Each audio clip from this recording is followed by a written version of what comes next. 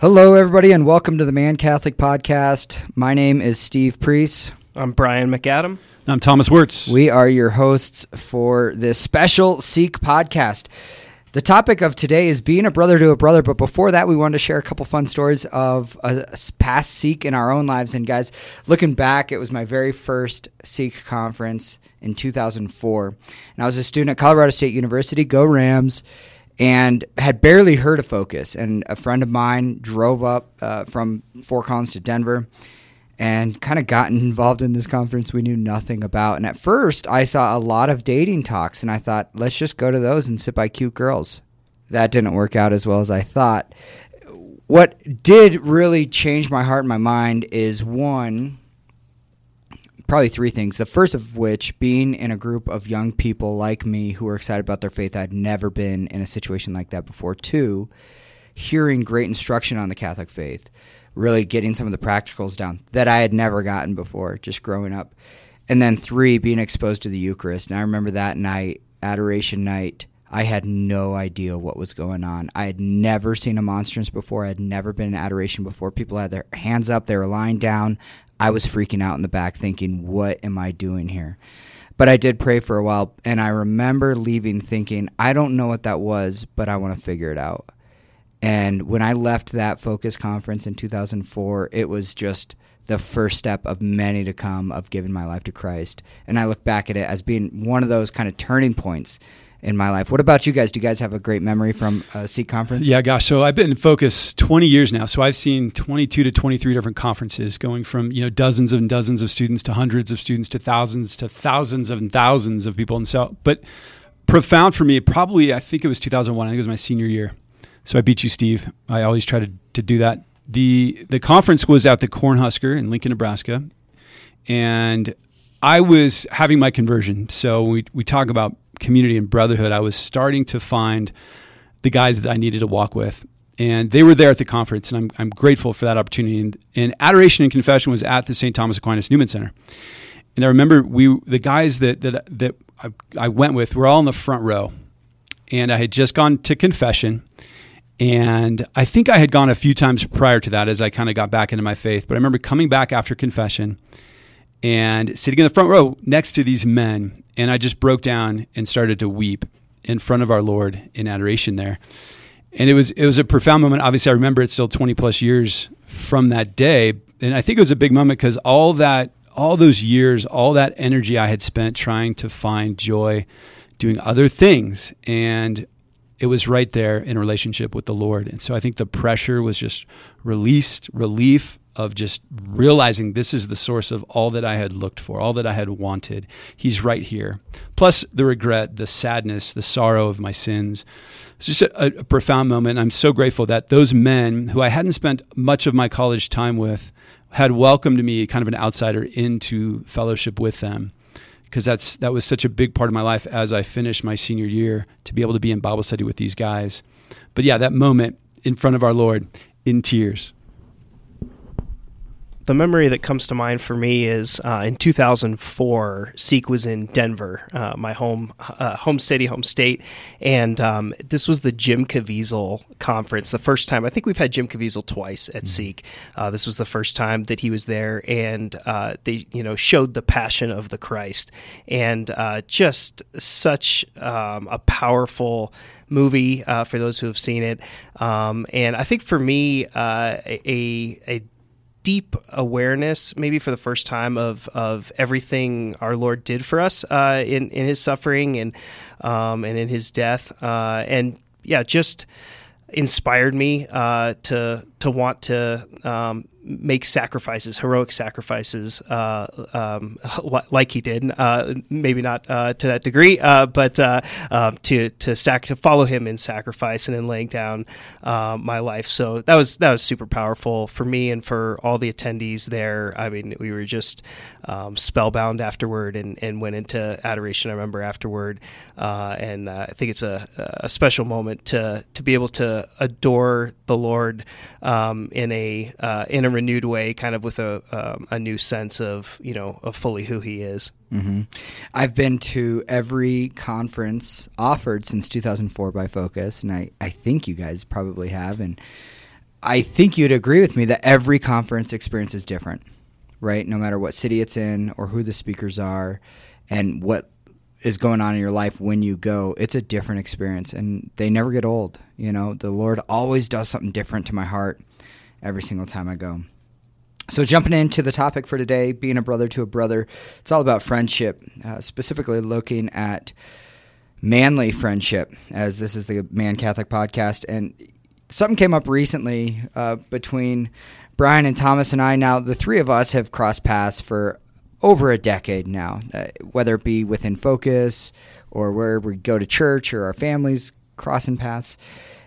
But it really probably in the past, I don't know, guys, 2 years, 3 years, we've probably really given some more intentionality to our friendship. And I think we've seen that grow even further this year. Shout out to Exodus 90. We did Exodus 90 but 3 years ago together. That was probably one of those big moments that really launched our friendship to the next level.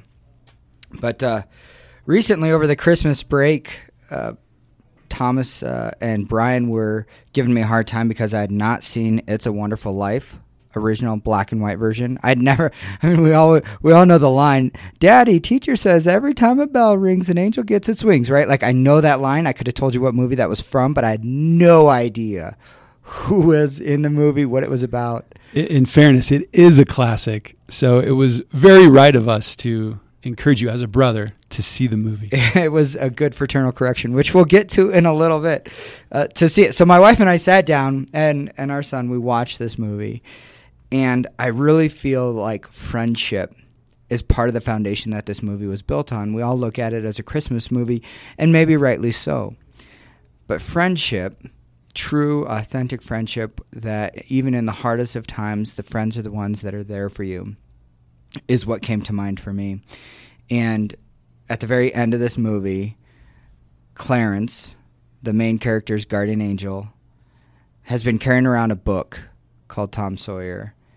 And he writes in the book, Dear George, remember no man is a failure who has friends. Thanks for the wings. Love, Clarence. And this just struck me that it was my friends who recommended this to me, these two guys in my life who I've been walking so close with over the past number of years. And as this line came up in the movie, all I could do was sit back and think, oh my goodness, God, you have given me two incredible friends to journey through life with. And that line just meant a lot to me, and I was able to come back and report I had seen the movie, and I can prove it to you. But I just wanted to kind of open up with that story as a shared story to really launch us into this topic of friendship. It was great. Steve gave Brian and I each a copy of Tom Sawyer with that quote written in it. And so I think it was just a profound gesture, Steve, of friendship. And it's been beautiful because the latter part of last year, the three of us started meeting much more intentionally beyond meeting as families. Just the three of us to be a band of brothers for one another. Men need men to thrive. It's just part of how it is. We can't do this alone, and we need other guys to do three simple things, I think. One, provide accountability to living the Christian life, to praying, to pursuing the Lord, to being holy. There's so many facets of accountability that can be mentioned.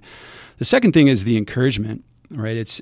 The Christian life, our Lord has said, you're going to carry your cross if you come after and follow me. And we need to encourage one another in the pursuit of him, in the dying of self.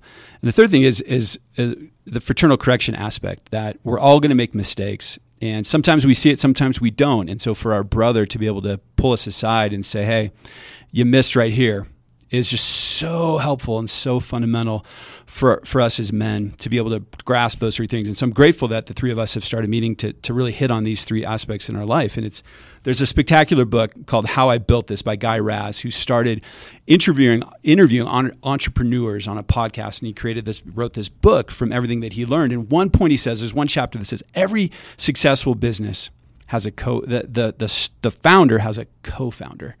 Which is interesting because it kind of points, it's in the business world, but it points to the fact that you need other people as you journey towards greatness. Yeah, Thomas, those 3 points are spot on. And I'm going to hit on accountability here briefly for you, for our listeners today. It's funny, when we think about accountability, I think sometimes we immediately turn to, when I do something bad, I'm going to tell people that I did it so that they can hold me accountable and say, don't do that, which is good. It's not a bad thing, right? A lot of guys out there will have a text line that say, hey, I fell, whether it be to purity or anything. And the guys will say, okay, hey, we're praying for you. We're going to fast for you. That's awesome. Do that. But if we can figure out a way to get ahead of that so that we're actually not falling, all the better, right? And so Thomas actually sat down Brian and I and said, hey, guys, let's do some kind of an accountability group together. And, well, my mind went to, let's just tell each other when we fall. And Thomas said, no, Steve. In addition to that, let's actually try to prevent ourselves. And I was like, great idea, Thomas. You're the smart one. And I came to them, and I don't know if you guys remember, we sat down for our first time, and I said, look, I have two fears. One, I'm way worse than you guys are in life and in all of the above.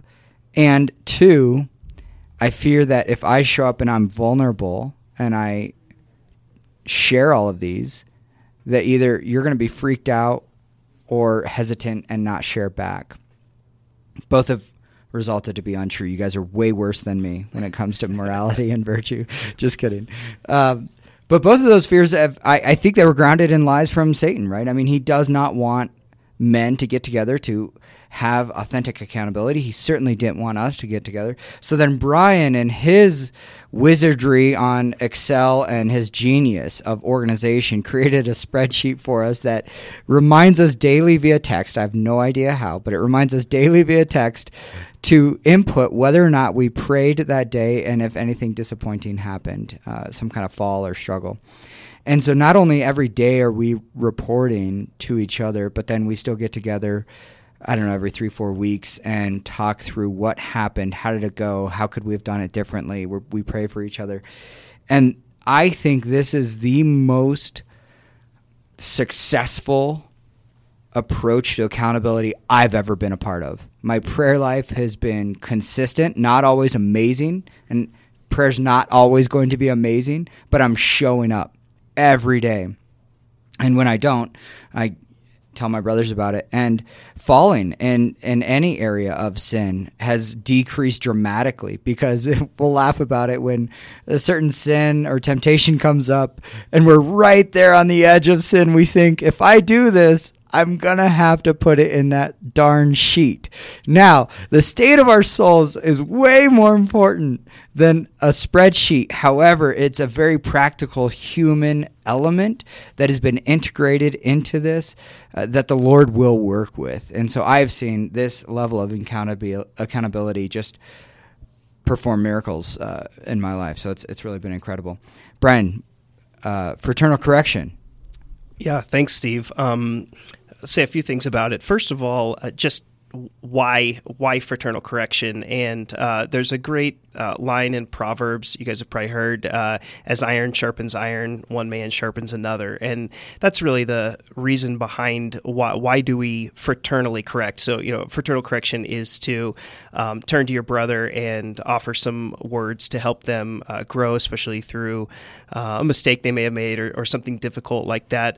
But before I share a few practical points on how to do fraternal correction, I just want to say the disposition you really should have is you should really be desiring to receive fraternal corrections more than you desire to give them. If you're looking ultimately to point out the splinter in your brother's eye and you're disregarding the beam in your own, it's probably not the right disposition to enter into fraternal correction. So you should want to receive it before you look to give it. And as Thomas, I think, had mentioned earlier, it's really the context for it is a prior relationship, a relationship of trust, whether that be built through the kind of accountability Steve's talking about or just in general through friendship, as we're talking about. That's the right context for giving fraternal correction. A few just quick points on how to do it. First of all, just to do it in private. Obviously, not to correct somebody in public in front of others is good. To be direct, you don't have to be abrasive. You can be gentle in the way you say it, but to be clear, to be direct with the correction that you're offering, to let the other person know how something that they have done has made you feel, if it impacted you, or just what you think about it, that it might not ultimately that it doesn't conduce to their good. That's really what you're trying to do here, is help them move toward the good. And I just offer one last point: just the kind of shorter is usually better than longer. So again, with that's sort of the direct thing as well, just getting to the point and being clear in an encouragement for how your brother can grow toward the good. I remember being fraternally corrected by one of our chaplains a long time ago, and it stings a little bit, but it's such a great gift when someone can kind of say, "Hey, watch what you're doing here." It's like, "Oh, I didn't know that," or maybe I did and I was justifying it, and so I needed that extra effort, that extra encouragement. So I love it, Brian. Thank you. And that third point we talked about is the encouragement piece. And again, our Lord said, "You've come after me, you must pick up your cross and carry it." And living the Christian life sometimes, usually, always, is difficult, right? Because we're seeking to die to ourselves, we're seeking to swim upstream, all these things. Now, God, in His goodness, gives us His grace. And it's His grace that catapults us through that difficulty. But we also see in a beautiful example of Christ Himself, when He was carrying His cross, He was helped by Simon of Cyrene. Simon came in and helped Jesus physically carry His cross. And I think of encouragement as something similar to that, as we're striving to do the Lord's will, as we're striving to surrender, as we're striving to receive fraternal correction, as we're striving to be open and honest and allow ourselves to be held accountable to living that life. Encouragement is so helpful, because it is hard, it is daunting, and it's such a big gift when someone can come beside you and say, "Hey, this is possible. Don't give up." And to say, "Hey, you have great reason to hope." That hope and that understanding that I can do this is so important for us, because we are not angels. We're not yet in heaven. And just that natural effort from a friend to encourage us, I think, is so meaningful. And there's so many reasons to despair and lose hope in our world. And so many people, unfortunately, are doing that. And so to have a brother next to us, or a few brothers, a band of brothers that can come and encourage us and say, "Don't give up, keep going," is huge. It's so easy to be discouraged in the culture in the world today. Even media. If you watch any modern day media, movies, television shows, they're constantly putting men down specifically, saying that we're not good enough, we're not strong enough, we're not feminine enough, we're just not cutting it. I mean, that's what's coming from the media, right? They're trying to cut down what true masculinity is, and brotherhood and friendship, all the things that we're talking about today, you would never see or hear about in modern music or movies or television. And because that's what we have as our model, it's so easy to get discouraged, to think we're failing at our jobs, we're not a good enough student, we're a terrible friend, we're a bad boyfriend or fiance or husband or father. But I want to go back to Clarence, because if we look at the life of George, a couple spoilers here, go ahead and turn down the volume if you haven't seen It's a Wonderful Life, and count this as a fraternal correction if you haven't. George was going through a hard time in work, and he, through a series of events, they ran into a financial crisis, and he was tempted with the idea of suicide. He's standing on the bridge, and then Clarence comes into his life and shows him what life would be like without it. And the movie ends with George being reminded that all the people in his life throughout all the walks have come to provide him the financial resources that he needs to get out of this financial crisis. And Clarence reminds him, remember, no man is a failure who has friends. And so you might be listening to this thinking, I don't have a friend like that, or I've got friends, but oftentimes they lead me maybe into sin or other things. Thomas, I know we've talked about some tips or practical things that we're doing, but what advice might you have for some of the guys who are listening to this today? Yeah, thanks, Steve. Gosh, what a spectacular movie in that quote. I'm so grateful you brought that in, because man is not a failure if he has friends. How do we have friends, practically speaking? What does that look like? And I will prod Brian to give us an idea of what actually friendship is. But practically speaking, find, like Steve and I and Brian talked about as we meet, find a band of brothers that you can actually run to the Lord with. That element of accountability, that element of encouragement, the element of fraternal correction that you can trust, that you can just pursue the Lord with. Find those men. If you don't know them, look for them. right? Put yourself in situations where they will be. If you're on a college campus, find the Newman Center, find Focus. If you're in a parish, go to the men's group. Just do what you can and put yourself in situations where you can find those men and run with them. Open yourself up to them. Seek opportunities to trust them. A second piece is, if you've got that group, is help other men realize that maybe they don't have a group of men that they're running with. Find men that you can kind of mentor, that you can lead. So think of, maybe you have a group of men that you're running together, and then another group of men where you're trying to lead and you're trying to help them see the importance of having a true friend, a true brother. And it's an amazing thing. We hire amazing men in Focus every year. And just in the fall, I was talking to one of our missionaries, and he had a recent experience through Focus. And we were talking about that experience, and he said, Thomas, it wasn't until that experience that I finally had a bond with men. Like, my whole life, I just hadn't had deep friendships with men. And so, guys, if you're out there, if you've got a band of brothers you can run with, keep running, run hard, and help other men find that group of men that they need in their life. Help them understand how important that is, because we're getting lost on social media. We're getting lost in technology. It's too easy for us to not try to find men in our life that will challenge us. But we need that. Other men need that.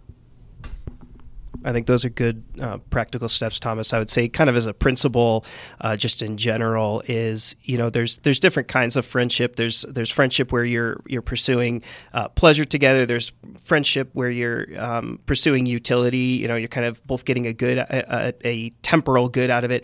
But there's the highest friendship, and that's what Thomas is talking about, which is where you're pursuing the good together. And true friendship really requires both people to be virtuous and desiring to grow in virtue. And so the only thing maybe I'd add, Thomas, to those practical points is just really to make sure that you're growing in virtue yourself, because at the end of the day, if you're not on that path and serious about that pursuit, you're not going to be capable of the really rich kinds of friendships that George Bailey had that you're describing here. You're either moving towards virtue or away from virtue, right? Towards Christ or away from Christ. If you're listening to this podcast, you are at least aware of SEEK22 coming up February 4th through the 6th. Broadcast all over the world. If you are not registered, register now at seek.focus.org.